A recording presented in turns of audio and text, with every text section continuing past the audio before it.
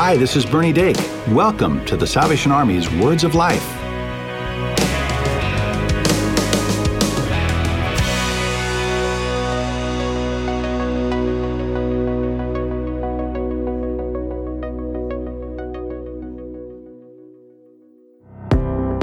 If you're enjoying Words of Life, we want to invite you to check out another show brought to you by the Salvation Army.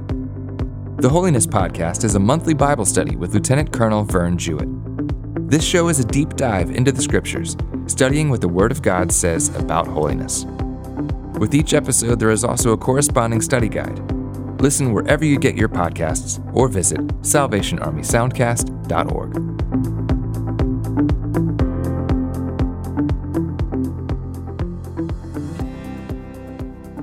Well, welcome back to Words of Life, everybody. I'm glad you're here. I'm especially glad Cheryl's here. Thanks, Bernie. I appreciate that. Man, so good to see you. We hope that you're enjoying this new series with Colonel Helen Sterrett. Last week, she studied Bathsheba's story, and this week, Helen's going to be diving into Esther's incredible journey. Yeah, Esther's story is so amazing. I mean, just a girl who looks like she was pampered and just kind of set up for the good life. God had just such an awesome assignment for her. And she was reminded by her uncle that, she needed to step up because just for such a time as this, God created her to save his people. And so, her story was amazing and is amazing. And we can learn so much. I'm excited to hear what Helen has to say about it. Amen. And full disclosure, this series is helping me learn more about these characters that I don't know a lot about, so we hope that you'll enjoy it.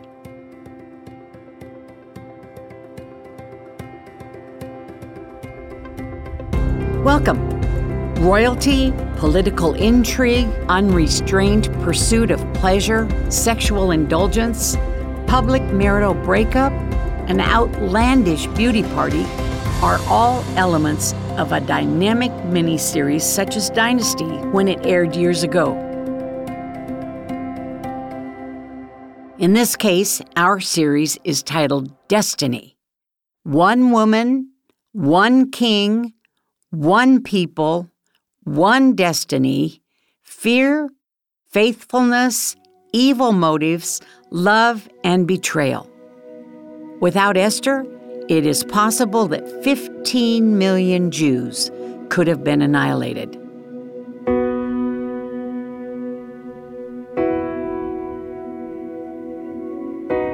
The setting of the story is Persia, where Jews were living under Persian rule. Esther lived here with her uncle Mordecai, the only Jews we meet by name. King Xerxes is a proud, arrogant man celebrating his accomplishments by holding a 6-month celebration. A drunken orgy full of the men from 127 provinces were invited. The queen was hosting their wives. To be even more impressive, he sends for the queen so he can show her off. Everything about Xerxes was ostentatious, prideful, lustful. His plan was flawless until Queen Vashti refuses. Was she the first woman to refuse a man in the Bible? Sometimes we have to make hard decisions. When we are put in a situation beyond our control, we're faced with a choice. Pressure bears as we weigh the options. Do what is right, do what is easiest, do what is safe. Queen Vashti found herself in this situation. She stood up to a bully and demanded self-respect. We're not certain why she said no. However, her decision had long-term consequences. The king is enraged and humiliated by her refusal. He consults with his advisors to determine what Vashti had done to just say no. Whatever she did, their wives were going to do as well. Would the women of Persia start disregarding their husbands? They might lose control of their families. There would be no end of disrespect and discord in the kingdom. What to do with Vashti? Whatever the decision, they wanted to strike fear into their wives. This was for all the provinces in Persia, and this is the last time we hear about Queen Vashti. Xerxes has a problem.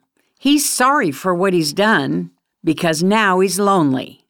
The king is depressed, he's losing battles, and he's in need of cheer. His wise men propose bringing in the most beautiful virgins in order for him to select a new queen. Choosing a new queen would restore his mood and display his power. Can't you just see this advertisement?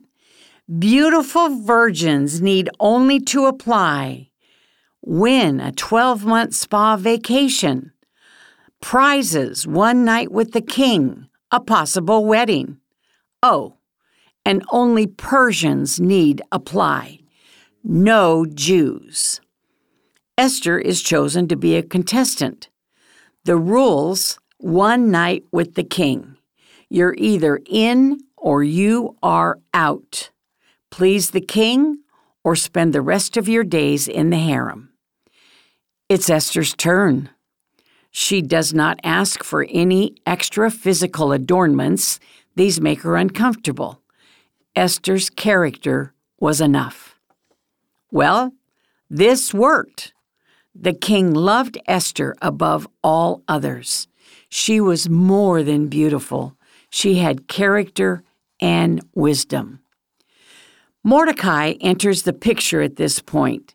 He's the king's guard and sits at the king's gate. He discovers a plot to kill the king and tells Esther, who reports it to the king, and informs him that Mordecai reported the plot. The men were hanged. The king was saved. Why is this so important? Remember Mordecai. The king appoints Haman to a very high position in the court. Power and pride went to his head. Haman wanted the officials at the king's gate to bow down to him. Guess who would not? Mordecai. Haman becomes enraged, and rather than just killing only Mordecai when he discovers he's a Jew, he wants to kill all of them in the kingdom. Haman is so enraged, he convinces the king to destroy not only Mordecai, but all the Jews in the kingdom. Mordecai learns of this plot and openly mourns. Esther learns of this, and she too learns of Haman's plot. Mordecai persuades Esther to speak to the king on behalf of the Jews, but not to reveal that she is Jewish. Esther agrees to speak with the king without an invitation from him, which is very dangerous. This requires boldness on Esther's part. It's not the absence of anxiety or fear. It's a choice to do what is right, even when it is risky and difficult. Mordecai assures us that Esther has been chosen for such a time as this. She responds that if I perish, I perish. Esther makes her choice and is willing to risk her life for her people. God knows when we're ready, and in His perfect timing, turns the pages of our story forward. It was time for Esther. She goes boldly before the king. She dressed in regal splendor and walked into the inner court of the palace, putting her life on the line. Only the king could offer such an invitation. The king saw Esther and held out his scepter, meaning she found favor in his eyes. Not only did the king ask what she wanted, he addressed her as Queen Esther.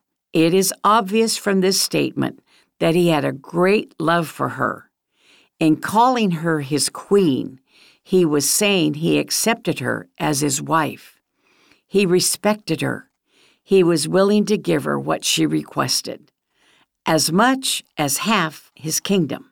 Esther invites the king and Haman to a banquet. Haman thinks he has arrived. This prompts another invitation. On his way home from the first banquet, Haman must pass by the king's gate. And guess who's there? Mordecai still refuses to bow. So, When he arrives home, Haman is angry. His wife and friends give him a solution to his frustration. Build a gallows 75 feet tall and receive permission to hang Mordecai. The king suffers from insomnia that night and asks to have his records read to help him go to sleep. How boring. He does hear Mordecai's name and remembers that he was the one who foiled the plot to kill him. He wanted to know if he'd been honored, and the answer was no. Haman is excited because he's invited to a second banquet with the king. Before the banquet, the king asks him how he should honor a special man. Haman thinks this question is all about him. He's a narcissist. Haman shares how he would deliver royal treatment. The king instructs him to go and get Mordecai and treat him in this way. Imagine what Haman must be thinking. Not only was Mordecai given the honor he expected for himself, but he also had to lead Mordecai through the city, not to the gallows he had built. The scene now is the banquet room. Esther now answers the king's question as to what he can give her. Haman is there to witness the exchange. It was a shock to the king that someone would want to kill his queen. The king is enraged and leaves the room and goes to the garden to collect himself. Esther is sitting and waiting for the king to return. Remember, Haman is there as well. He is so desperate for Esther to ask the king to spare his life, he fell into her lap. When the king returns, this is what he sees, Haman in this position. Oh dear! The king assumes Haman is molesting his wife. Now we see the protective husband and king, and the instincts take over. Haman is ordered to the gallows that he had constructed for Mordecai. Mordecai was promoted to a high position in the court and had the power to protect the Jews, and the edict to annihilate the Jewish people was destroyed. A true picture of God's providence. The important lesson from this account is that we step out when our faith is weak, because ordinary obedience has extraordinary reward. This week, may God show you the extraordinary in the ordinary. God bless you. The Salvation Army's mission, doing the most good, means helping people with material and spiritual needs. You become a part of this mission every time you give to the Salvation Army. Visit salvationarmyusa.org to offer your support, and we'd love to hear from you. Call 1-800-229-9965 or email us at radio@uss.salvationarmy.org. Tell us how we can help, share prayer requests, or share your testimony. We would love to use your story on the air. You can also subscribe to our show on iTunes or your favorite podcast store, and be sure to give us a rating. Just search for the Salvation Army's Words of Life. Follow us on social media for the latest episodes, extended interviews, and more. And if you don't have a church home, we invite you to visit your local Salvation Army Worship Center. They'll be glad to see you. This is Bernie Dake, inviting you to join us next time for the Salvation Army's Words of Life.